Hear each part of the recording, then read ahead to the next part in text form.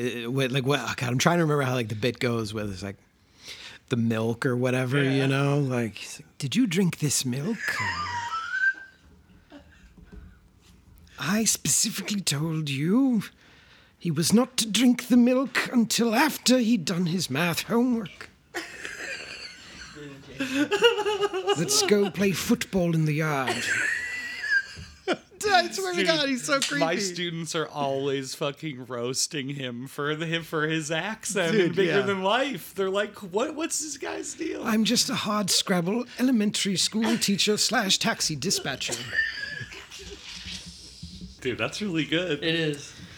So I don't have a girlfriend, so I just sit around all day talking to myself as actors from like classic Hollywood. That's how I entertain myself. The policeman isn't there to create disorder. The policeman is there to preserve disorder. Gentlemen, get the thing straight once and for all. We clear the streets along his route, deploy our men, and create an impassable barrier. A gauntlet, if you will. He won't have a chance. I challenge you to a duel. To tell you the truth, this guy's starting to get on my nerves. You want to crown them? They crown their ass. But they aren't who we thought they were. And we let them on the house. It's hot out there. We all walk out there. Very, very, very hot. Open fire! Well, hello, folks, and welcome to another episode of The Gauntlet. This is a weekly podcast in which one of us selects a topic, and the other two are meant to bring films to the table, and then we run the gauntlet. My name is Andrew Stasiulis, and I'm here with Ryan Saunders. And Eric Marsh. And this week, it was my turn once again to select the topic. And I was sort of thinking after last week when we had done summer, that was Marsh's topic, summertime films. And so I got to thinking about summer. And I was particularly thinking about this summer that we're heading into here. And I was listening to Chapo Trap House. And one of them, I think it was Felix or Will, was talking about how this is going to be the feral summer because we've all spent the last year like indoors, not socializing, and how it's just probably going to be a summer with a lot of people just cutting loose. So I was thinking about that, right? And summer is often a time when you find love. Or some people do, or different forms of it. There's always the summer romance. But I was thinking if it is going to be a feral summer, there's probably going to be a lot of bad decisions made out of desperation or being too lonely for too long. So I thought, let's dive into bad romance. So I thought, let's take a look at some cautionary tales of romance. Now, Ryan, what did you bring to the table? When you first mentioned that the topic would be bad romance, one of the first filmmakers that came to my mind is German filmmaker Werner Fassbinder, whose films tend to be peppered with some very, very bad romance and some lovely romance as well. He doesn't shy away from either, but when he goes after a good or bad romance, he certainly goes hard. And, one of the films that I remember him going the absolute hardest in is his film from 1974, Martha. Martha is a film about a 31-year-old virginal woman, and she's on holiday in Rome, and she's links up with her father, and then after climbing a few steps on a large outdoor staircase covered in like young hippies, her father seems to have some sort of attack, and he collapses and dies. Martha then goes to the German embassy to sort of sort through all the sordid details of getting her father back to Germany. And in that moment of leaving the embassy, she has a whirlwind encounter with a man on the street, a very literal whirlwind encounter. And it kind of shakes her. It's a wordless glance. And when she goes home at a dinner party, this man arrives. And she recognizes him, and it sends sort of a chill up her spine. And it turns out that Martha herself is a bit of a masochist, and Helmut, this man that she encountered in Italy, is a bit of a sadist. And whether this is a match made in heaven or hell can be a subject of discussion, but I think I'll just leave it at that, because what follows is one of the most haunting portrayals of what constitutes love that I've ever seen on screen. Absolutely. Yes. Marsh, what about you? What did you bring? The first thing that came to mind to me when I heard Bad Romance was one of my favorite actors, Robert Ryan, the great classic Hollywood actor, and who, in addition to playing a lot of heavies on film, playing a lot of villains, he also played a lot of unstable men in bad relationships. And this includes, films like Clash by Night, the Fritz Lang film, where he's a cynical, drunken film projectionist who's just berating everyone the whole movie. Or Beware My Lovely, where he plays a schizophrenic handyman who terrorizes Ida Lupino. Or On Dangerous Ground, when he plays a psychopathic, violent police detective who once again falls in love with Ida Lupino. So because of that, he came to mind, and one of, I think, his finest performances is in the film Caught from 1949, directed by Max Ophüls at the sort of tail end of Ophüls's period in Hollywood, which lasted, I think, from about 1941 to 1949. So he had a bad time in Hollywood, Max Ophüls. Of course, he fled Germany because of Hitler in 1933 and then became the classic sort of émigré director working in various countries, ultimately landing in Hollywood. And so this film stars Barbara Bel Geddes as working girl Leonora, a car hop. And the first thing we see in the movie of her is a mink coat or mink that she wants in a magazine, and it establishes right away she wants things in life, more than just being a poor car hop. And so she puts herself through charm school in sort of hopes of meeting a rich man, and she does when she gets caught up with Robert Ryan's character Smith Ulrich, a wealthy industrialist who is a bit of a sociopath, and they enter into an unhappy union in a marriage defined by absences and cruelty, and she runs away and subsequently sort of falls in love and falls in with James Mason, who plays a pediatrician who is sort of salt of the earth, kind of nice guy, but kind of a strange guy. We'll get into that. But so she, not only is she caught in her marriage, but then she is caught between these two men who are sort of diametrically opposed to one another. Yeah, Dr. Quinada. Yeah, Larry. Larry Quinada. Yeah, I don't buy James Mason as a Larry. Maybe it's just because my dad is also a Larry, but I thought, yeah, that was throwing me. I buy him as a Quinada, though. Well, it's almost as if they were trying to do something about that accent, So they give him a somewhat vaguely kind of foreign last name, Dr. Quinada. But yeah, he is those two, Hoffman, his partner at the doctor's office. I love them. It's such a weird portrayal, and not to necessarily jump the gun here, just to James Mason, but when I was watching these two, I just was I wrote down even in my notes, I'm like, what are these?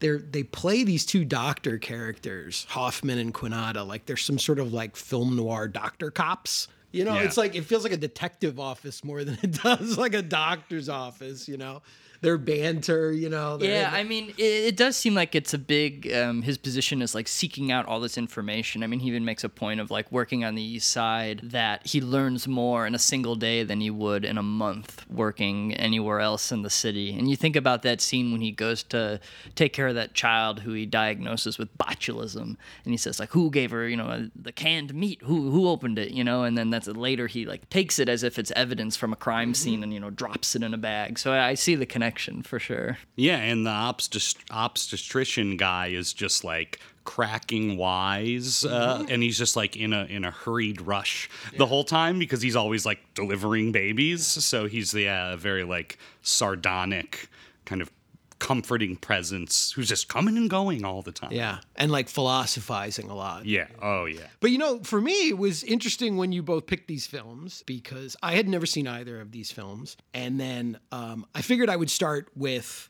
Caught being, the film that came first.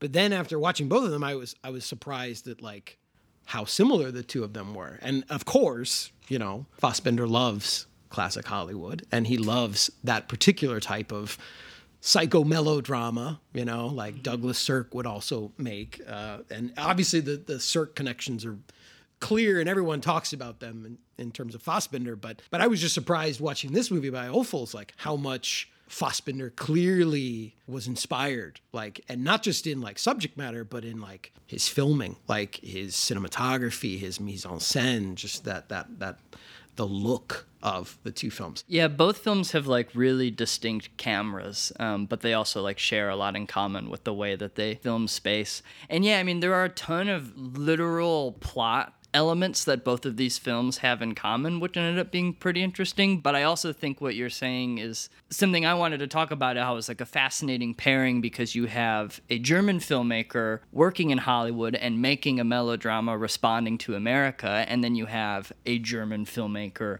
making a film in Germany responding to maybe the state of love in Germany, but also then to the form of Hollywood filmmaking. And then, yeah, specifically Douglas Sirk. And it is a comparison that's brought up a bunch, but I do think it's really important for Martha because this was his first this was his first experiment in referencing Douglas Sirk on screen. When you kind of look at his films chronologically, this was the first time he was engaging directly with Sirk melodrama.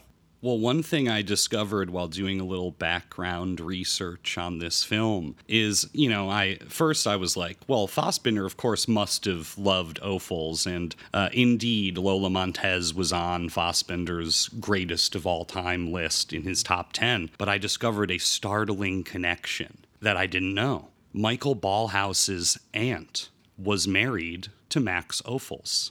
Whoa. And at 18, Ballhaus got to visit the set of Lola Montez. And at that moment, he decided to go into photography with encouragement from Uncle Max. And there we have the connection to later, Ballhaus, of course, shooting Martha.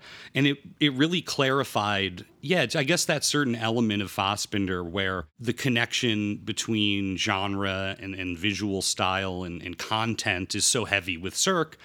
But the camera, is Ophülsian or Ballhausian, which literally he's related to the guy. It's blowing my mind, So there is an actual direct link between these movies, and just discovering that tickled me. I mean, that makes perfect sense. It seems like both films are shot with similar processes in mind, right?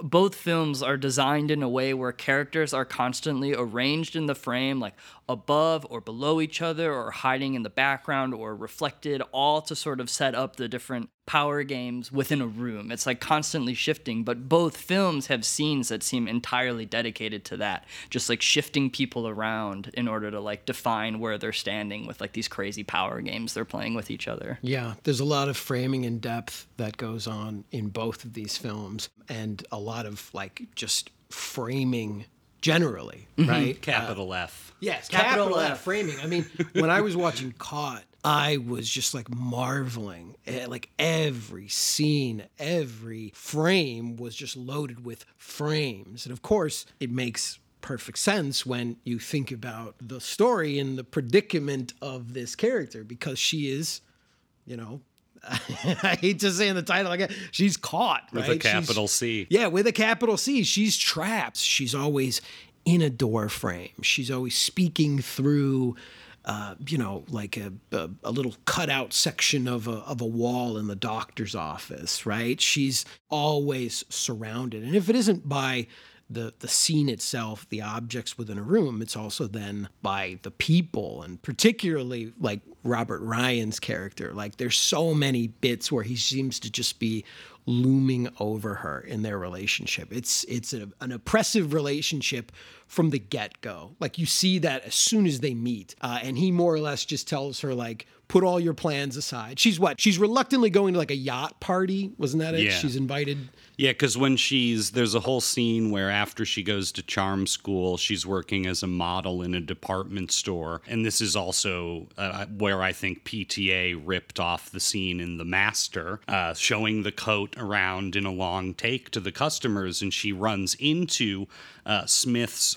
right-hand man, his hatchet man, who's this sort of flamboyant former head waiter who kind of sleazily invites her to this yacht party. France, isn't that his name? Yeah, Franzi, I think is his name. Yeah, he's a whole thing we can talk about. And he's like German, right? I was picking up from his accent. It's sort of vague, but it seemed to me like he was German. Yeah, I think, one of the strong connections is, of course, right, much is made of the way Fassbinder sort of views relationships as transactional, and he's always sort of highlighting the power dynamic. And I think the exact same thing is really going on in Caught. And one of the things, because it's like all of the scenes are ultimately, these sort of power plays, and it's all about like who's not looking at who's standing over who's facing the mirror, who's facing this or that. And both movies really just are all about that staging and that dynamic and how it changes. Yeah, they both have a very similar thesis in a way when we're talking about how do we get to bad romance, what can cause such bad romance. And it does seem like both films, albeit with like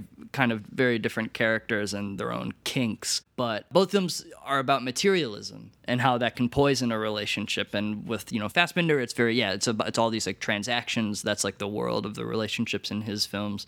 And then in Caught, there's that extreme class divide and, don't you have all that you need here now that you're rich? Like, how can you be so pitiful and not do exactly what I tell you? I've given you everything. You now have wealth. But it's also, it's in Caught. It's set up immediately with, her going through all these magazines and looking for things she wants to buy and then deciding I've got to go to this charm school. And even there, like when she shows up at the charm school, she barely has enough money to pay. And it's like transactions, money, prices, all of that stuff is just so present for her. It's weighing over her and it starts to affect her, but then yes, you even see it once she gets the job as the model, and like you said, she's modeling this mink coat, and what is she saying to everybody? Only $49.95 plus tax. She's just like twirling around and then saying a price tag, as if like that's her price,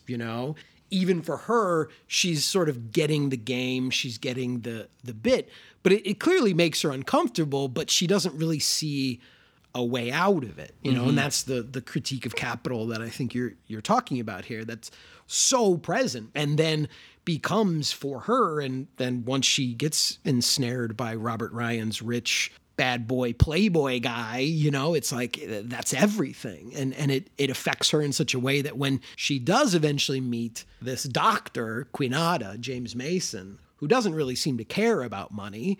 He hates money. Yeah. Right, not in the way that she does. There's like that disconnect where she's even like, what do you mean like money like isn't everything? Like I thought that's the world we live in. Like this is what matters most to people.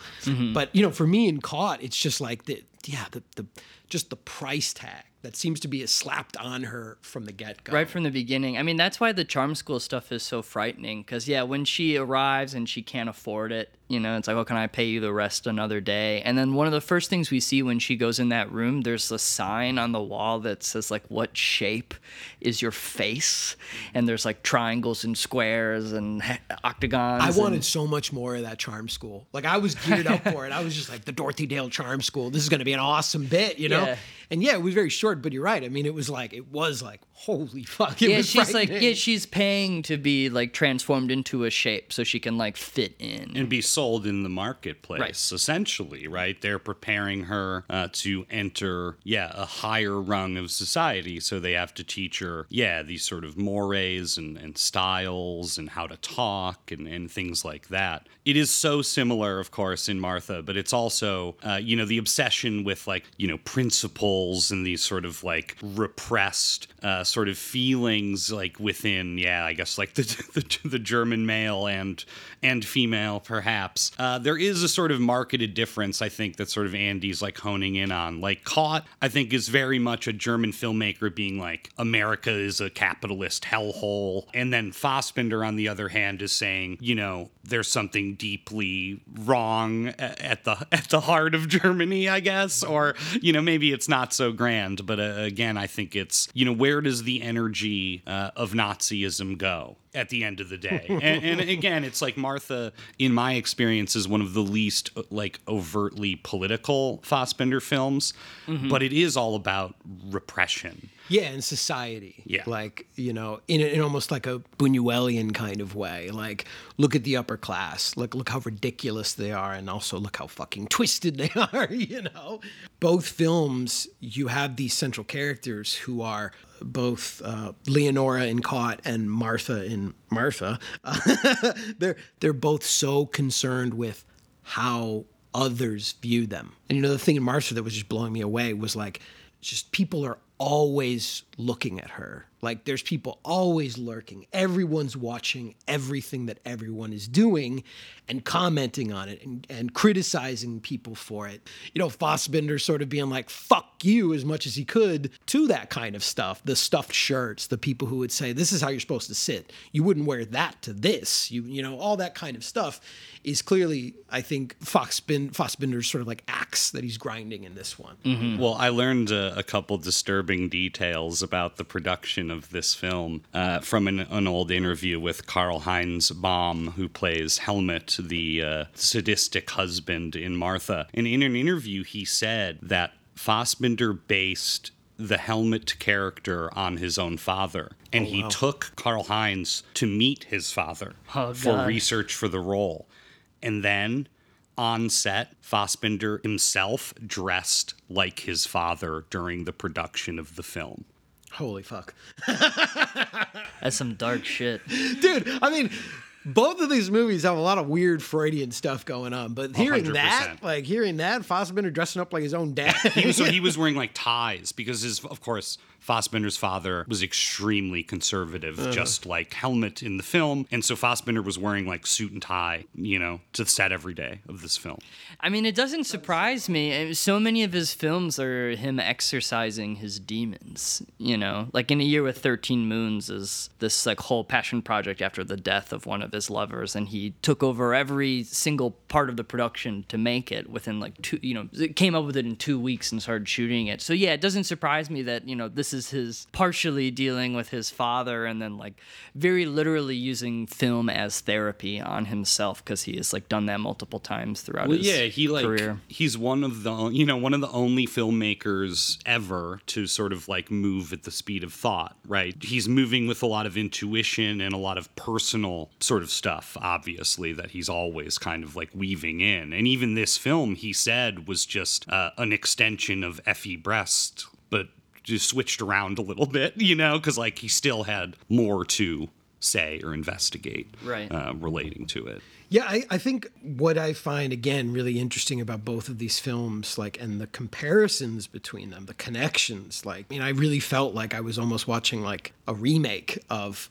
Caught, you know, from Fassbinder's perspective. But like so many similarities in the sense that, you know, both of these women fall in love with people that they think are going to elevate them, give them love, give them connection on this really human level. And then how quickly it goes so bad, so quickly.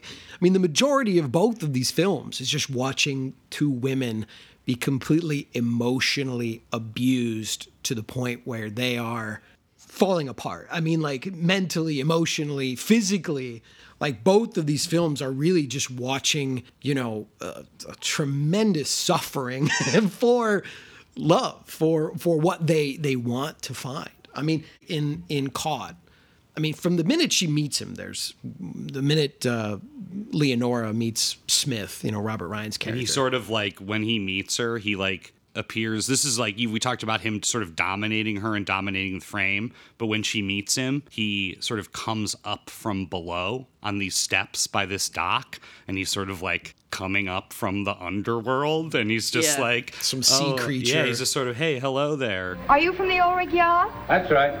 Oh, thank goodness. I thought they'd never send somebody to pick me up. They didn't send me. Oh. I had some business to take care of. Well, couldn't you take me to the yacht first? Don't say yacht. Say boat. So already he's like corrected her. He's mansplained right off the bat. And then he's like, you're not going to the party. You're coming with me. And she's like, what? And he's like, get in the car. I got some business to go take care of, right? Like he shoves her in this car. And she doesn't even get to go to the party. Like, no, he negotiates a business deal while she naps. And it is, yes, talk about Freudian, though, right? The film actually sort of sets up, as it's setting up Leonora's life, it sets up Smith. And it particularly opens with him in his psychiatrist's office. And he's talking to his psychiatrist who is, just giving him this sort of like cynical, like, not even cynical, but he's like, look, Smith, like, you buy everyone. You're a rich guy. Like, that's how you act, And so the psychiatrist kind of like dares him. He's like, you'll never get married. And he's like, and you shouldn't, because it'll destroy you and it'll destroy the woman. Like, it'll destroy her. And I love it because then he's like, fuck you. I'm gonna I'll get take right you away. on. I have these attacks because I have a bad heart. But that's too simple for you. You have to find some insane Freudian reason. Heart attacks because I want pity. And what are some of your other little gems? I must destroy everyone I can't own. I'm afraid all anyone wants is my money. Well, I'll never marry because I'd only be married for my money. Don't say you didn't say that, because you did. Admit it. I only said that. Well, you're wrong, Doctor. Dead wrong. I am going to get married. I'm not afraid of anyone. And what's more, you want to know something? I'm going to marry that girl. I mean, I wanted to talk about that because while these films have so much in common, I think like the moment that the characters, quote unquote, fall in love are very different in both films. Because here, Robert Ryan is talking to his psychiatrist, and he takes it on like a dare. He's like, oh, I'm going to get married. He's like, well, you're going to regret this. The only reason you're wanting to marry this woman is because I told you I think it's like bad for you. And he's like, fuck you, I can do it. But in Martha, it's almost as if they're two magnets that have like suddenly collided, and it's like ferocious, that there's something that they sense about each other, that they've like finally found the perfect pairing for their secret repressed desires. And I guess because of that, I wanted to ask a question about Martha that I was thinking while watching it in relation to this topic. Are we being too judgmental? Is Martha a bad romance? Yes. Okay. I mean, I agree, but there's also, I guess there's so much question in the film about her consent with all of this, but there is lots of evidence that she's like a willing participant in all of this, even though he is like controlling her mind. But isn't that like, that's the dangerous thin line that the film is treading, and that's why it's so nasty and scary. When the sadist meets the masochist, like, what's too far? Well, in the case of Martha, I think it's very clear that that's too far. Without a doubt. Yeah. I mean, he ultimately, this does result in the death of just a random man, this poor librarian who is just minding his own business. And then he's drawn into, Martha's life. And next thing you know, she's having a psychotic break because of her husband. I mean, both of these women are crushed by what they go through. And again, I think I understand your question. Like, I understand what you're getting at there. And it's a fair question, but I think also that's one of the problems with, emotional abuse and spousal abuse. And, it does sometimes become this really blurred line. But I think it's also important to understand that like part of the power of an emotional abuser like that is to crush somebody down to the point where they're meant to feel like it's also them. They're also taking part in the abuse, that this isn't just me abusing you. This is like, look what you're also making me do, And I think both of the characters, both of the men in these films have those kinds of confrontations with them at a certain point, that it's sort of like, you're doing this, you're also hurting me, look what you're doing. I mean, Robert Ryan, anytime that, she fights back against him, he plays the wounded child, and, he goes off on his own, and he lets her run off, and then, we'll sort of try to reconcile. It's this cycle of abuse. You see the same thing in Martha. Yeah, the cycle's really clear in Martha because he adds like that generational element in the beginning too, where it's like implied that, her weird father who doesn't want to be touched, that he may have been like, an abusive father that was just like bringing all this like trauma into her life. It's really strange when her father dies and then she calls her mother at the embassy. She's like giggling and has like a psychotic big grin on her face. And it does feel as if she's like finally been freed from her father in a way, and then like this horror comes back. She starts smoking. Into her. Yeah, and then she starts smoking. Yeah, she has her first cigarette. Kurt Robb gives her first smoke. Yeah. I love that. That's great. Yeah, great to see the gang again, too. It's always just so nice, the ensemble in the Fassbinder films. But you know, I think, again, both films, they're like two sides of the same coin. You know, they're both really dealing with this idea of emotional abuse. It reminded me of something that Zizek, Slavoj Zizek, said about love. Like, he's often referred to love, you know, when we say we fall in love. The idea of falling it's kind of a dangerous and destructive term. Like, you fall in love. And he talks about that idea of, like, dangerous love versus true love, you know, and like dangerous love is sometimes this fall. And a lot of times it's when someone falls for someone, they're seeing the fantasy more than they're seeing the real. And I think that both of these films are an excellent showcase of that. Both of these women, you know, in I guess slightly different ways, are trying to see the best in this person, regardless of what we're all seeing, regardless of all the evidence that we have. To answer your question again of like, is this a good thing? It's like, no, these are really bad things, but they're hanging on there for one reason or another, because they're not seeing the real person. They're not seeing the person for who they are, right? And there's like the key difference, I think, then is, you know, Smith, the Robert Ryan character, he's very like straight up with Leonora in being like, you fell in love with something that doesn't exist, right? You wanted my money, you wanted to dream up this big romance. Well, it never existed. And he's like telling her that constantly, right? He calls her, you know, a paid employee of the organization, right? And then on the other side, right, Helmut is like constructing a never-ending elaborate fiction and this sort of game that they're playing where he's just constantly humiliating her, being violent with her. Again, the extent to which Martha is willing, I think, is questionable. Because, again, if you remember when they're on their honeymoon, so Martha and Helmut go on this honeymoon to the lake, and it's very picturesque.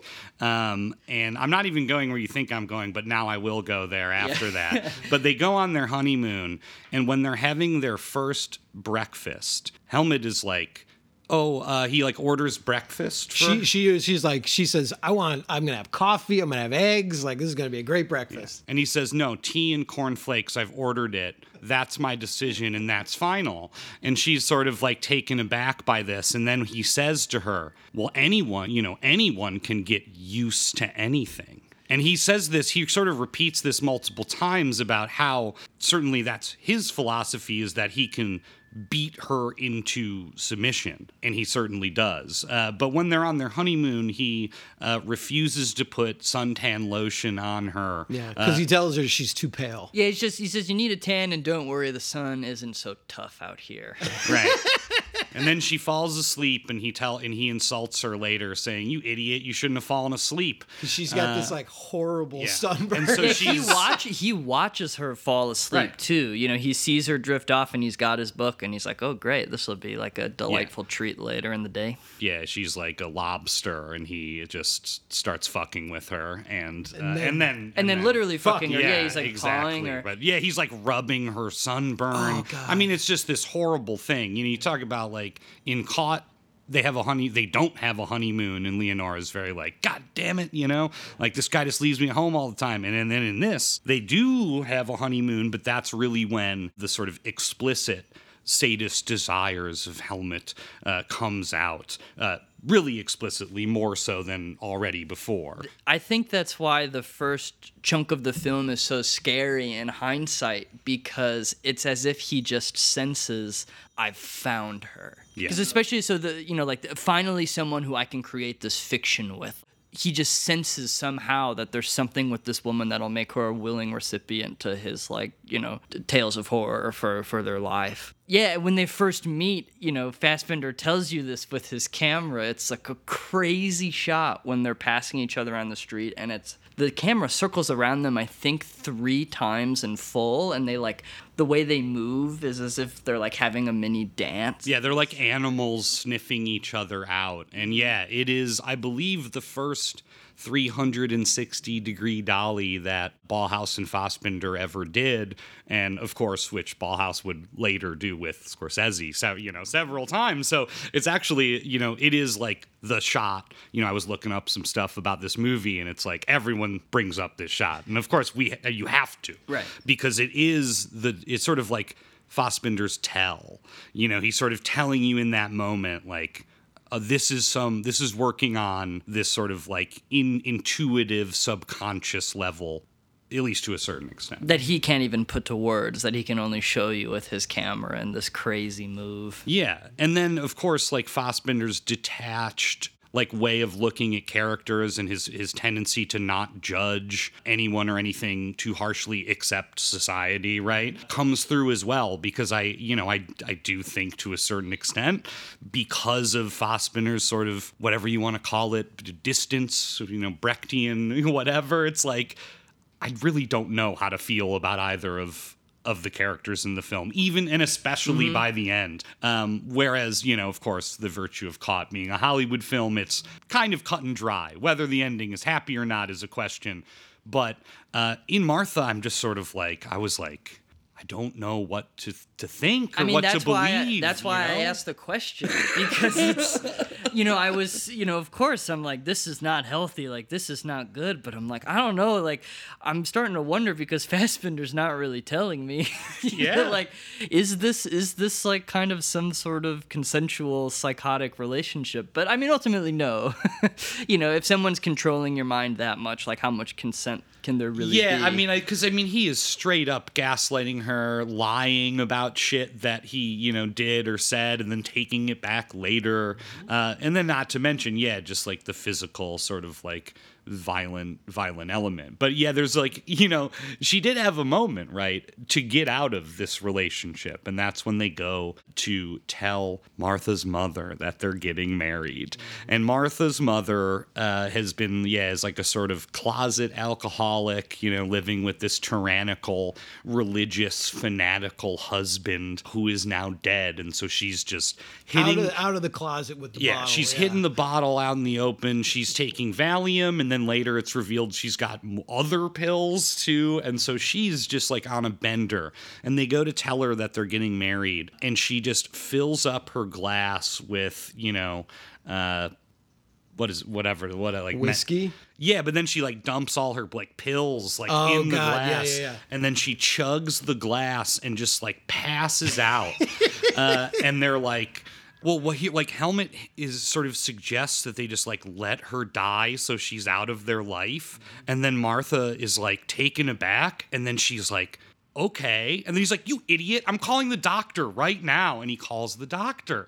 So already in that moment, he's like just pulling this crazy shit and again demonstrating the lengths, he'll go to be cruel. I mean, it's a tactic of an abuser to keep those that they're abusing like off balance constantly. Like there's this again during that like honeymoon, she's just trying to, oh God, I was squirming a lot through this movie. Like she's just trying to like have fucking conversation with her new husband, after he makes her have cornflakes and tea for breakfast. She's like, well, what's your favorite meal? Like, what is your favorite food? And he's like, well, that's a difficult question, but I'd have to say pig kidneys in a burgundy sauce.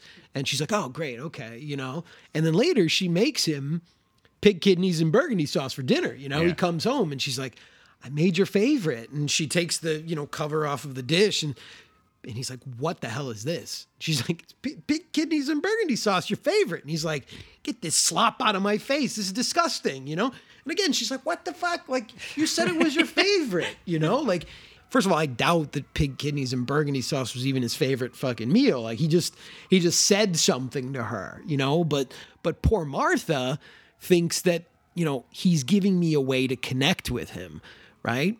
There's never any intention on his part to connect with her, And again, it's also in Caught, he's keeping her off balance. He's letting her think that she has freedom. He's letting her think that like in some way she's getting through to him. Slightly different, tactics, but the strategy is very much the same. It's about power. It's about control.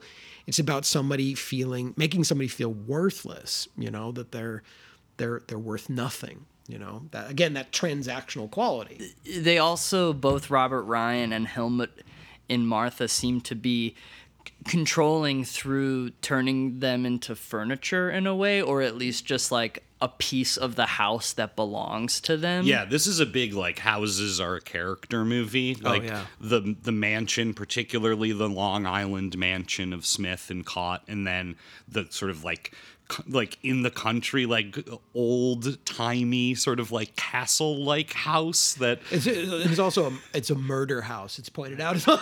Yeah, that's one of the crazy things. So she like grew up in this like huge childhood mansion, and he like takes that away from her. Like, this is no longer your home. Like, we're moving here, and that's when she finds out it's the murder house. Yeah. So he's like, we got a great deal on it. Yeah. Somebody was murdered in there or whatever. But yeah, he removes her familiar space so that she can like assimilate into this like fantasy house that he's constructing, and then he eventually removes her privileges and says, you can't leave. Like, I would like you to stay. Like, you can never leave this home. You have to be here for me. And then he cuts the phone line. And then Robert Ryan, when there's that sequence when all the men come over and they watch the film that he stars in for his like, his big upcoming project, he's just expecting her to be on demand. Like, it's 3 a.m. and he's like livid that there isn't hot food ready, and he hasn't been home in like seems to be weeks, months, and she's just lying around, being like, when am I ever gonna see my husband? Right? Yeah. Both films are have these just unbelievable stretches of the woman at home alone.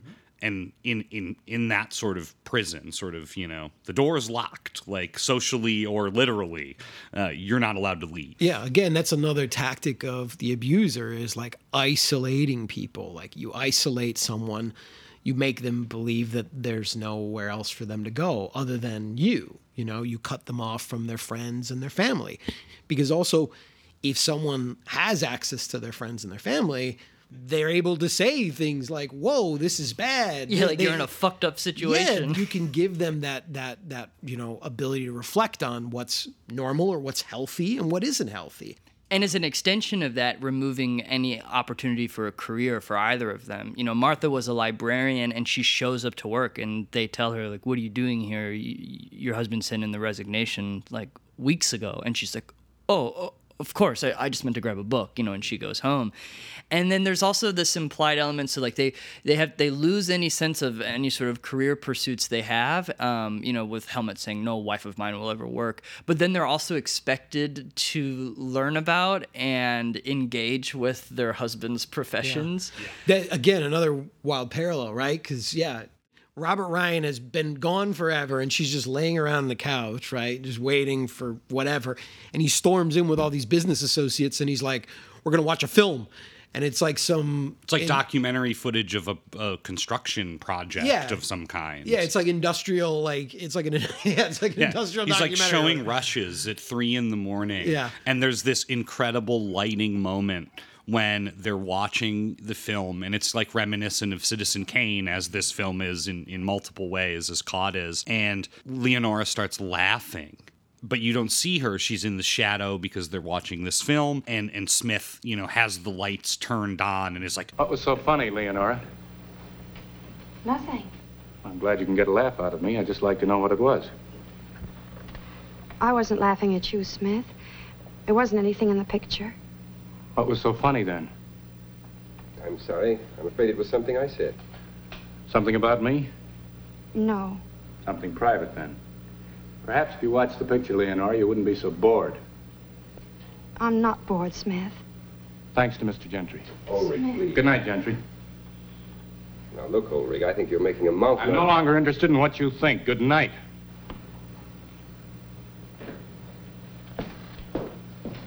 Start the picture. Harry, start the picture. I can see now why they install love seats in movie balconies, Leonora.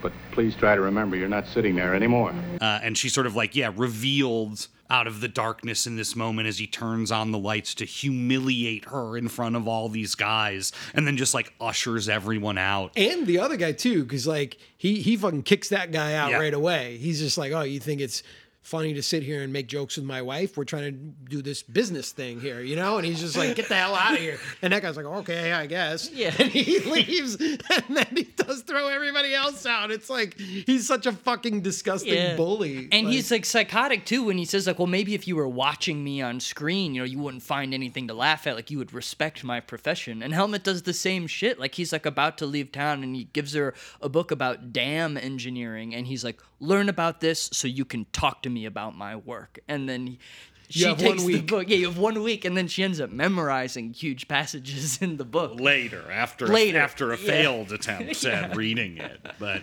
yeah. Yeah, but it's you know, and again, going back to Caught for a second, just because I think it's very easy in films where you have these kinds of characters. You know, you have a sort of abuser or a very toxic sort of bully like Robert Ryan is playing in this film.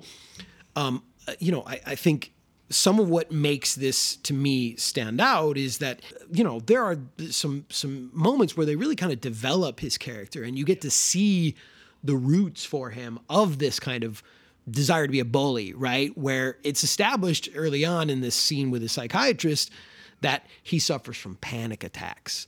And they don't really call them panic attacks, right? And the doctor's more or less trying to say, like, you have these panic attacks, you have these moments, right, where you have these attacks. And he's like, well, it's a heart thing. I've got heart issues, right? And it's like, he doesn't want to admit that there's some sort of, a mental weakness or, some sort of psychological issue that he's going on, which is established through the film that it's rooted in insecurity.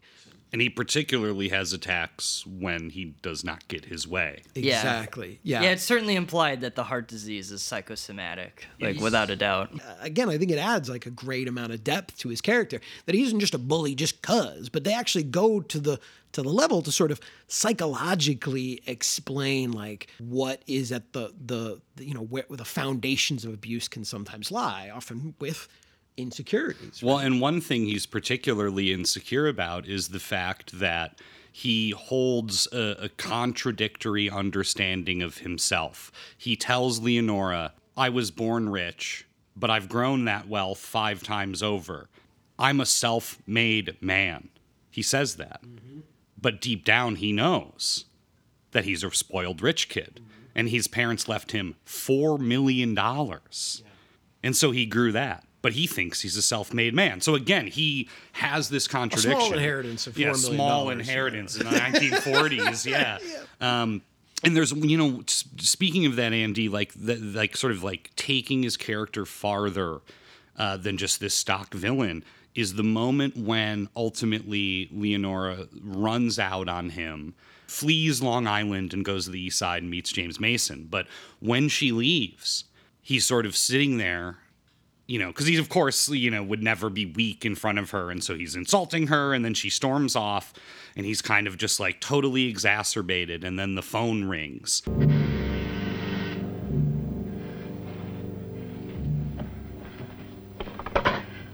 Leonor?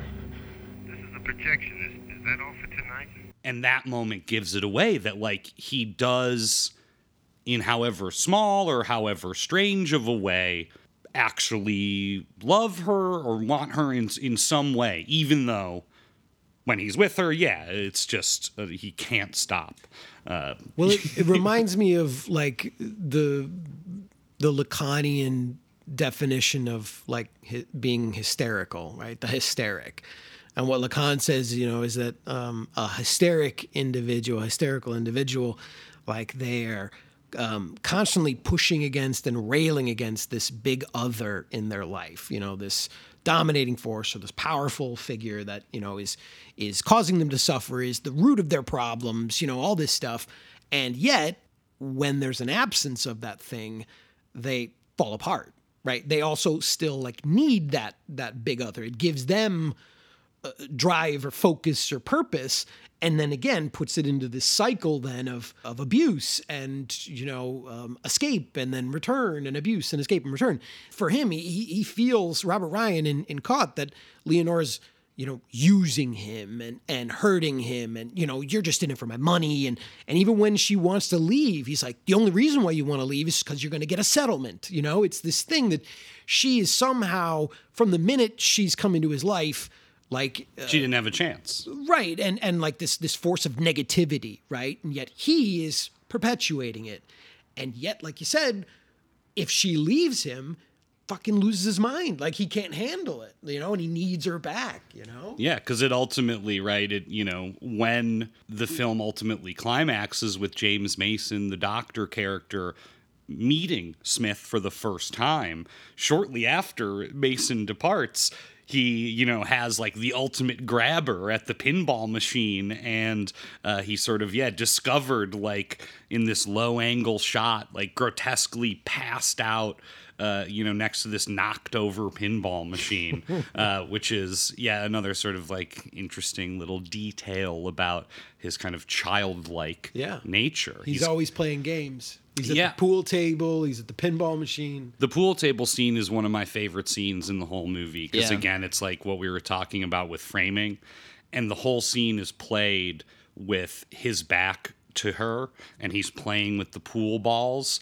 And again, as like not only a way to sort of just occupy himself, but to assert dominance in that moment. Yeah, I felt like I was, because when he's rolling the billiard ball, it's like making a square. He's bouncing it off the sides of the table, so it keeps going back into his hand. And I felt like with every subsequent spin, I was getting like trapped in the middle of it. Like I felt like as the audience, he was like putting me within his own controlled little circle, and I felt like I was suffocating and couldn't get out. And that's again visually speaking, like this amazing framing in depth, because the shot that we're talking about here, like the foreground is completely like dominated by this pool table. Like it's right there in front of your eyes. And then you have Robert Ryan, throwing the balls against it. And then her like deep in the background, very small, trapped, caught, right? Oh my God, how many times are we gonna fucking do that? She's caught, and he's throwing this ball, but it's like, it's just dominating the frame, the pool table and the ball rotate. And I think the feeling that you're talking about of being, sort of trapped is because you're staring at this pool table. It's right in front of your face, and it's taking up a huge section of the image. And you can't help but look at it. You're following because that's the only movement, is just this ball going around in a circle or a square, I guess, right? It's going and banking off all these corners and returning to him. It's an amazing shot. And again, I think in looking at that, you see the visual inspiration for so much of what also goes on in Martha, between, Fassbinder's direction and Bauhaus's amazing cinematography. A lot of framing and depth, a lot of mirrors and objects that just sort of dominate the frame, Well, their house is full of like, these sort of Baroque statues and other sort of like frozen in place, like figures or figurines and things like that. There's the really creepy, like, I think it's like, it struck me as like it was like the Virgin Mary, like a bust of the Virgin Mary, and it has like these really like crazy tears streaking down her cheeks, and it is like so big, and the tears are like crystals, they're like glistening on her face. This is the house you're gonna like live in, like the murder house where you have these like creepy busts of a weeping Mary, and like I think there's like a bull skull on the wall that's often like over his shoulder on the staircase. Like, Ophüls is clearly really obsessed with that like puma panther statue, the smaller one that's like in the center of their like what would you call that? Like, not the lobby of a house. Foyer. The foyer. Foyer. Yeah. I don't own a mansion, so I don't know what all these places are called. But yeah, he uses, like, oftentimes when the camera is, like, dollying around, like, that's sort of like an anchor for the image, that the camera's, like, going around this charging puma, and it's just, like, it kind of, there's all this, it's implied, like, getting trapped, getting caught, like, he's stalking you, like, you'll never get out. And I think for me, when I was watching Martha, I don't know about you guys, but I was laughing out loud at a lot of it, because I think that's also Fassbinder's playfulness. I think sometimes people who don't really understand Fassbinder don't realize how funny he is and at times really wants to be, and that he can play his melodrama to such an extreme that it does become absurdist comedy almost. I mean, there's so many moments in Martha where I was just cackling. Like you said, we talked about before when he gives her the fucking the civil engineering book to read or whatever. Like, I'm laughing out loud at this. Yeah, like, I was laughing when he is disparaging her music, and he's like, Hörst du diese grässliche Musik? Welche? Donizetti Lucia di Lammermoor. Das? Ja, das liebe ich so sehr. Mama, das ist doch gar keine Musik, das ist... Schleim ist das einfach! Schleim! And again, the fucked up thing about it is like both musical pieces, you know, because he's like, no, this is music. And he tells her to put on, you know, this other bit of classical music. They sound like identical. Right. You know? They're both Italian, but yeah, like... Yeah, he's like, you're listening to Lucia di Lammermoor? Slime, you know? Like, and then he puts on some other like choral like piece, you know? And it's like, I don't get like what it's so fucking funny. Like the bit when he takes her to the amusement park. Oh, that's such a great sequence. I was cracking up. Like he's like, hey, you want to go on a roller coaster? And she's like, no, I don't really like those. And he's like, we're going on a roller coaster. And the shot of them in this like roller coaster where she is just like losing her mind. She's just so scared and so uncomfortable by the experience. And he has the biggest fucking grin and he's laughing the whole time. It's so twisted. And then right after they get off, she fucking barfs, you know, she's like puking because of how traumatic the experience was. And it's in that moment when she's barfing her fucking guts out that he's like, I'd like you to marry me. Like he proposes to her while she's throwing up.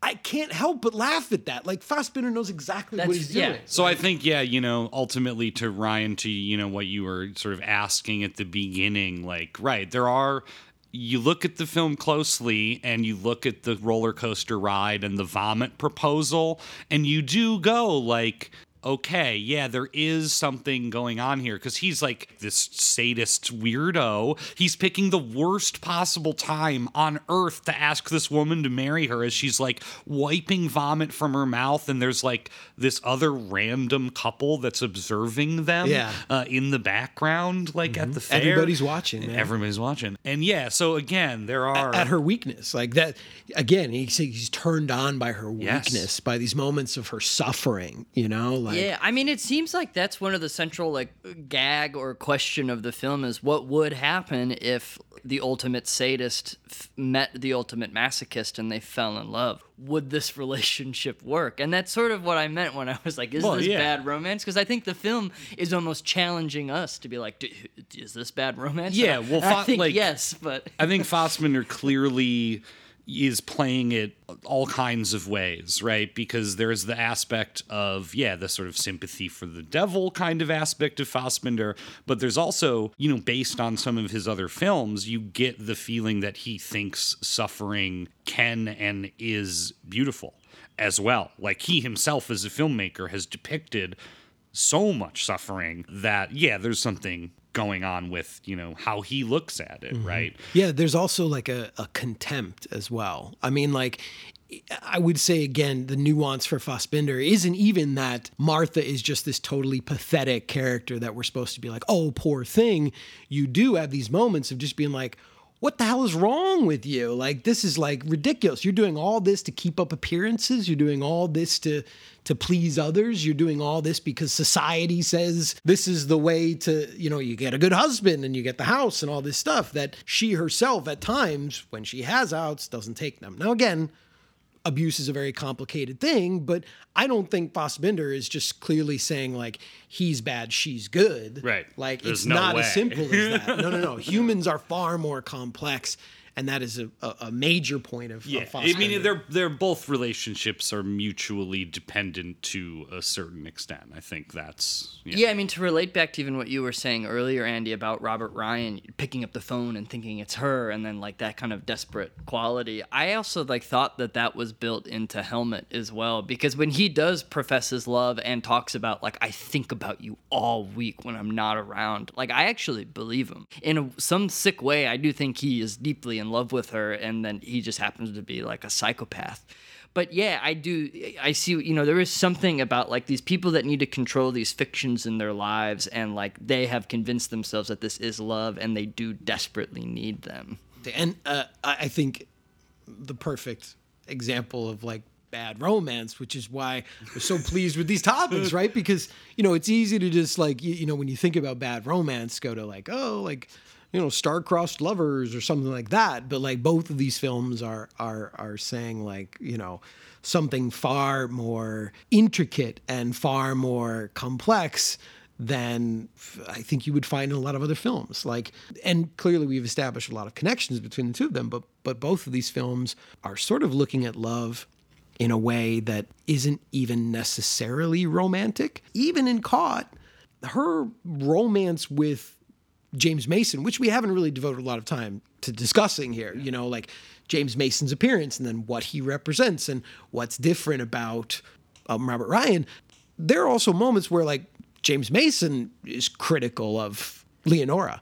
They have arguments at times. When she first decides to get a job at his doctor's office, when she sort of runs off from Robert Ryan, they have like a huge blow up where he's like being very critical of her, and he's, kind of nasty to her at first. He like accuses her of, sort of like putting on airs or sort of like acting like the stuff she learned in charm school is like pissing him off. He's like, this is a doctor's office. Yeah. Get a grip. Yeah. What does he say? Like, you're acting like some Park Avenue hostess. Right?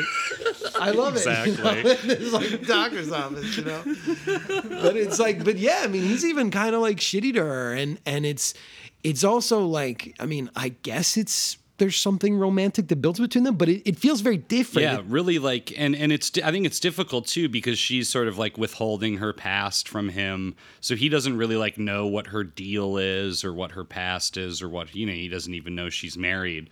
But then it finally comes to a head when they go out to the bar and then they do a little dance. They're dancing in this crowded bar, and Ophüls' camera just starts tracking, as it does in every scene, but it circles around the band and the people dancing, and when it catches up, and it loses them, and then when it catches up to them at the end of the movement, he proposes to her. And it's like, I mean, it's incredible, just an incredible sequence. And then, of course, that sets into motion, the sort of, she has to tell him she's pregnant with Smith's child. And then, it's, she wants to marry him, but she's caught. Yeah, she's caught. Yeah, she sure is. I don't know how else to describe it, though. That's the shitty part about it. You have to keep saying she's caught. Yeah. Them bastards. So ultimately, like the sort of last third of Caught is dealing with, Smith is sort of like further imprisoning her because she's going to have their kid. And so she goes back to him. And he won't give her a divorce. And he won't give her a divorce, right? And so she then runs away from James Mason after he proposes to her, and she goes back under the thumb of Robert Ryan, who it's then revealed that during her pregnancy, he has been terrorizing her with phone calls and sort of like appearances at all hours, like refusing to let her sleep. And then, so the question then ultimately is like, what's going to happen to her and the baby? And then that's the sort of big blowout. But I wanted to kind of like compare it, I guess, to ultimately the climax of Martha, where, the sort of weird ritual between them keeps escalating, right? His sadism and her masochism sort of both keep escalating until she is just having a psychotic break. She's like hallucinating, maybe. I mean, maybe, whatever. I don't know what's going on. But she's like freaking out. But the breaking point is when he leaves for a while, just tormenting her. And then he comes back and he tells her, I have a present for you upstairs. And she just freaks out without even like looking at it or knowing what it is, and it's just like, he's trying to kill me. And then she just freaks and runs away. And so I wanted to ask you guys, like, what do you think The present was? The present was. God. I guess it's better left unsaid, maybe. Yeah, I mean, well, doesn't he say just beforehand that he, like, wants to, like, make love again? Because, again, there's also this sort of this, like, making love on demand. He's like, you know, whenever I ask, you need to just, like, heed my call and get in the bed with me. And I think he does ask her, like, it is implied that they're going to go to bed, and he's like, and I have a present for you in the bedroom. So the first thing that my mind went to was, like, some sort of, you know, real naughty bondage stuff. Or just, like, you know, throughout the film, she describes his lovemaking as extremely harsh. Oh, and she's often, like, constantly showing, covered like, bite marks on her neck. Bruises. Like, really. And whenever he grabs her, he's really, like, throwing her around, you know? Like, we were talking about falling in love when they first, like, collide and grab each other in the garden outside the mansion. It does feel like she's almost falling over and his hair gets tousled, you know? He looks, like, psychotic. But I maybe thought there was, like, some sort of sexual thing, and then of course she says, like, oh, he's going to kill me, and I had, like, remembered that the following sequence. But yeah, it is strange that if there was truly a present, that would have been so out of character for him, and that a little inkling of goodness is for her, like, extremely suspicious and sends her into this panic of assuming that her death is at hand. Well, he did give her a present, though. He gave her that book on civil engineering. You're right. He's giving her presents. Come on. I also like, a couple of the other ways he sort of, like, you know, abuses her is, number one, he kills her cat. She gets a cat because she's really lonely, and then he kills it. That's really bad. I hated that. That was so hard to watch him, like, holding the cat by the scruff for so long. That cat clearly hated that. And again, like, you know, of the visual connection to the stylings, like, he's holding it, and it's basically like his hand on the scruff of this cat's neck on the stairwell, and it is dominating the frame again. Like, that's what you see. You see this cat held by its neck, and her, like, deep in the background, sort of like, oh God, looking at the cat. But, like, the cat and the awful, like, way he's holding this cat is just, like, taking up half of the fucking image. Like, it's so powerful. And perhaps the more psychologically damaging thing he does to her is he doesn't let her smoke in the house, which in the 1970s is a crazy thing to ask someone to do. I think we forget about that these days, but they get in their especially new house in Europe and fucking Germany, and she goes to light up, and he's like, absolutely not, only on the veranda. And a lot of the scenes of her alone at home are like she is about to light up a cigarette, and then it's like, oh no, helmet, and then she goes out to the veranda. Well, also she does these weird, I shouldn't say weird, but she does these things. I mean, I guess I can understand what it is, where, like, when he disappears for a while, like, where she is kind of like, well, fuck this guy. She starts listening to her music and she's smoking in the house. And then when when either he comes home, she, like, quickly, like, puts the record off and will, like, go out to the veranda with her cigarettes. But it's also like she does it at a certain point to try to please him. Again, when she's trying in her own desperate way to just, like, make this guy love her or whatever, where he disappears and then she's like, all right, I'm going to do it, you know? And she gets the civil engineering book. She puts on the record he likes. She goes out to the veranda and then sits down with a cigarette on the veranda and starts reading that fucking book on dam engineering or whatever. So there's also this, like, weird for her, these shifts of being like, now fuck this guy. I don't give a shit about him and what he's trying to do. But then also being, like, desperately needing his approval or try to win him over. And you see her going back and forth on that, you know? Well, and so, yeah, sort of comparing the climaxes and, I guess, endings of both movies. So in the end of Caught, ultimately Leonora, has, like, a stillbirth, and it ends on this, like, total, like, bummer, weird, like, downer note at a hospital with the James Mason character. And then on the flip side, Martha, of course, after she runs away from Helmut. She goes to her old co-worker, Kaiser, and, is like, my husband is going to kill me. Get me out of here. And they get in the car, and they're driving on a country road, and there's a car behind them, and Martha is going, oh my God, it's my husband. He's stalking us. He's going to kill me.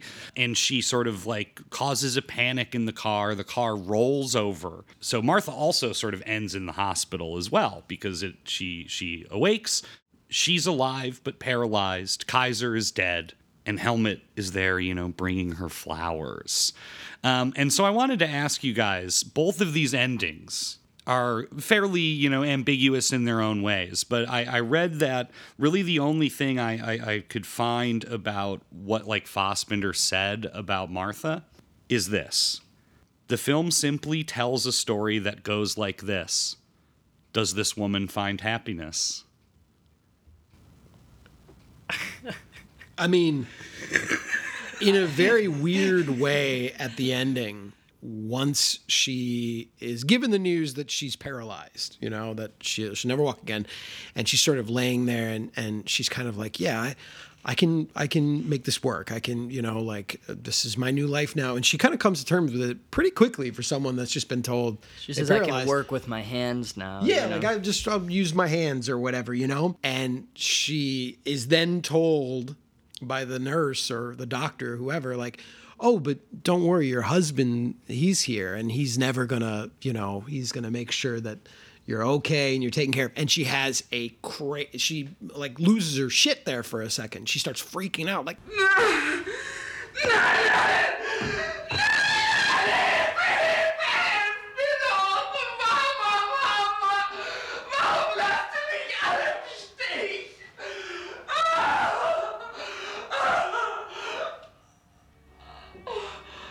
she's laying in the bed, and then they have to like sedate her again. Yeah.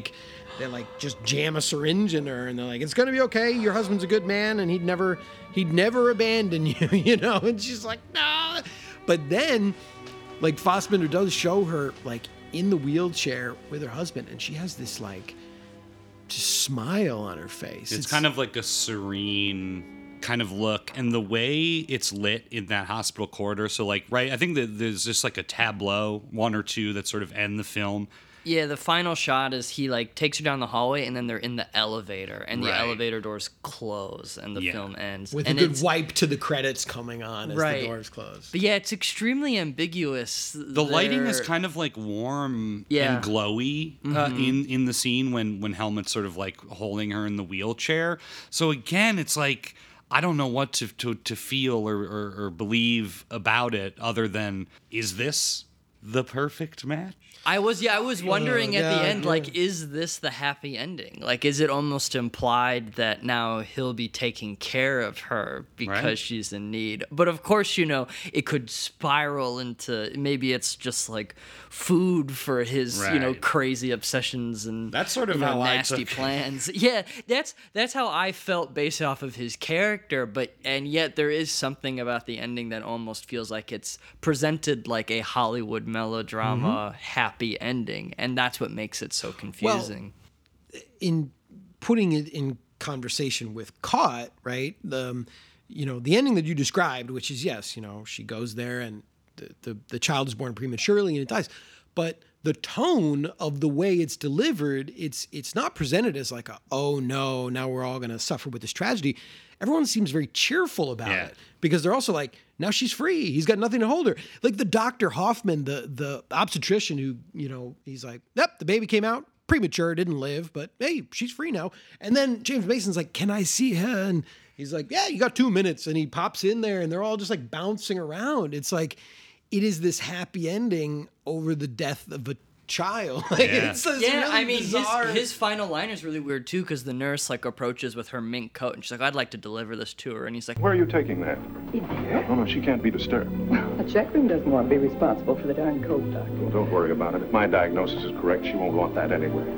All right. and then he just like marches off with the grin on his face. This bouncy. It's so weird. It's like, what on earth? Like your diagnosis is that she doesn't like rich men anymore. That she's like shaking free that up. from the prison of American materialism. Yeah, it just took the sacrifice of a child to free her. But that also, there's still Hollywood films, right? So you have to end on a good note. And what's so bizarre about the ending of Caught is that it's just like all this devastating information is just dropped on you in like a minute, not even a minute. And then the movie ends. And they're doing it in such a cheerful way that it's like, here's your happy ending, folks. But then when you actually sit back, you're like, wait, is that a fucking happy ending? Like, this is a really traumatic experience here. And one of the final shots of her is really strange. It like almost looks like it was patched into the film. It's just before the guy says that the baby died from a premature birth. And it's like a shot of her that looks like way more beat up than the rest of the film. And it almost looks like it was punched in, as if like they had like a fuller frame, maybe with another actor in, and then they like punched in on her. And her facial expression is extremely ambiguous. Like you can't tell if she's happy that the baby's gone or if she's like looking forward to James Mason arriving. And it seems like, they needed some sort of frame of her to not make it seem like she was completely joyous that the baby had passed. But it's a really weird moment when like we see her again. Well, two things on that is, number one, I did learn that they had a ton of problems with the censors in the making of Caught, getting script approval for various endings and how to get out of her being pregnant without violating code rules. Right. And so Ophüls thought it was a compromised ending. And there was also some sort of like, I don't want to say controversy, but there were some problems with the film as well, where Ophüls was actually fired for a brief period, and John Barry, the soon-to-be blacklisted American filmmaker, filled in and shot some of Caught. So some of Caught is not Ophüls. And so that's something to think about as well. And I know specifically, I think the Charm School stuff was directed by John Barry after Ophüls had been fired, but then they fired John Barry and brought Ophüls back. And I read part of it was because Ophüls had herpes. Oh my God. Talk about bad romance. But it does feel like a lot of Hollywood movies, it's from classic Hollywood. Yeah, just this thing where, from what you're telling me now, like that ending in Caught, it feels so different from the rest of the movie, not just in tone, but also in just like the visual styling of it. It's very rushed, it's very abrupt, it's awkwardly edited and constructed, and you're giving like the final lines to neither James Mason nor Barbara Bel Geddes. You're giving them to this other guy who's playing this other Dr. Hoffman. And it's like he's got the sort of the bow that's being tied in that. You don't even see them at the ending. You just see this doctor being like, yep, the baby died. I'm out of here. See you later. Like, that's why I wonder if there was potentially another like weird scene with them in that room, One of the things I read is the editor of the film, Robert Parrish, who was an actor and editor and later director, he said that Ophüls hated close-ups and called them rabbit shots because he thought the humans looked like rabbits when they were shot in close-up. So he was like morally opposed to that style of cut-in you're talking about, Ryan. So it would not surprise me at all if, again, it was, that was clearly patched together in the final stage of post-production. Yeah, he doesn't even do a lot of shot counter shot. No. The doctors earlier when I was talking about the doctor scene where they're having a conversation. James Mason is sort of like, I don't know what to do about this woman, and he's sort of saying like I love her, and he's trying to talk to Hoffman, the other doctor, and they're in their office. It's an insane sequence where it's just the camera panning back and forth across this office between the two of them, but also like pivoting as the camera pulls back.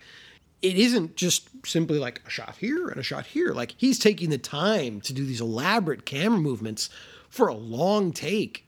A conversation between these two. It was like incredible as I was watching it. Like it reminded me of stuff you'd eventually see like Raul Ruiz doing, of just these elaborate camera movements in conversations, as opposed to just chopping these things up. And he drove the studio producers nuts because he was so prone to doing tracking shots. And again, that's a very interesting thing because once again, Robert Parrish in an interview said that the whole crew was so impressed with the takes because it not only makes the movie look good, but they actually would finish early because he would spend all morning blocking a single shot that Parrish said sometimes they'd be done by 3 p.m. because they'd get they'd get 1, 2, 3 takes off of a whole scene, and then they'd go home. And so Parrish was sort of like, it's a misunderstanding from the studio bosses and producers that tracks meant more time. In the hands of Ophüls, they actually saved time and made it what it is. So that, to me, I was reading that and just going oh my God, yeah. And you have a crew that loves you and is willing to play your game. I mean, because he came from theater. He's rehearsing 8 a.m. to noon. Lunch, they get the first shot off after lunch. That's what Parrish was saying. It's the fallacy of intensified continuity as it would really start to take over, and coverage. Yeah, coverage and shot lengths just plummeting.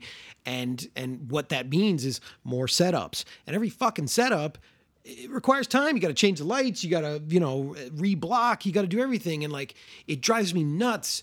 It's so much more efficient and it makes so much more sense. And it's so much more visually dynamic to block in depth and to have these well choreographed sequences and tracking shots. And again, like you're saying, for me, the theatrical thing, and Fassbinder also somebody who worked a lot in the theater. So you see a lot of that in his work as well. Long takes, tracking shots. It's better for, I think, performances and actors as well. That sequence in Caught between these two doctors, where instead of shot counter shot, he's allowing this camera to sort of pan back and forth. I felt this just tremendous connection between these two in this moment. I really was man, these guys are great. I love these guys, and what a great friendship. Yeah, where's the TV show with the hard Scrabble? Dude, seriously, I'm telling you, I called him. I was like, these guys film noir Dr. Cops. I wanted more of their cases, James Mason says at one point, he's like, well, he's an obstetrician and I'm a pediatrician. He brings the babies into the world and I try to keep them alive. And I was like, this is a show. Yeah, this is I want a whole franchise of these guys, Yeah. Hoffman and Quinata, Dr. Cops. And I mean, even, I was really impressed too, just with how Ophüls shoots the space of the doctor's office because it is so cramped and it is so in contrast to what you think of with Ophüls. Usually he's doing period pieces that are quite lavish. And this is 40s realism, but he's still dollying around an East Side doctor's office. It's, just. And again, multiple times he's moving the camera past multiple rooms on a set. I mean, he really does in one of those scenes. You pass through 5 rooms on the way of following characters. It's an artistry that is all but lost in so many films today. And it really bums me out. And why when I watch these movies from these time periods, and certainly with masterful directors like Max Ophüls, and even Fassbinder, I'm reminded of it, of a time when there was care and consideration. It's clearly not just a result of having Hollywood resources too, because that's what Fassbinder proves in so much of his work, working at the speed of thought and just doing this with, German funding, but still on relatively low budgets very, very quickly. He could still pull off that artistry because he just paid attention and cared. Another, just a funny thought, I thought it was amusing that, or I guess maybe not amusing, it was a little scary, but how both films included a sequence of someone feeling guilty about cutting out a toxic part of their life by leaving them for dead. Caught has Robert Ryan collapsed, with the pinball machine, and she's then later is I left him for dead, it's my fault. And then the same thing happens very early on in Martha, as we talked about already. Happens twice, really, because her father, has his grabber on the Spanish Steps and just dies, and she runs away, and then she's ready to run away. My purse. Yeah, her purse gets yelling stolen. about her purse. And then when her mother collapses and she's ready to just leave her for dead, they're both ready to leave her for dead again. Yeah, clearly these like extremely toxic bits of their life, and yet they feel such guilt at the idea of having left them for dead. Yeah, and I think what's fascinating to me about the two, like the main difference to me of these films, like they are in so many ways absolutely identical. But of course, Caught is black and white noir that was like relatively low budget in the studio system, and then you have Martha, which is like a sun-drenched daytime horror maybe comedy, horror film, horror comedy almost. So yeah, there's something really upsetting about Martha, particularly because it's so sunny all the time and kind of this like and so colorful and so I mean, yeah, it's like the Fassbinder 16 millimeter is just like popping. The color is crazy. Yeah.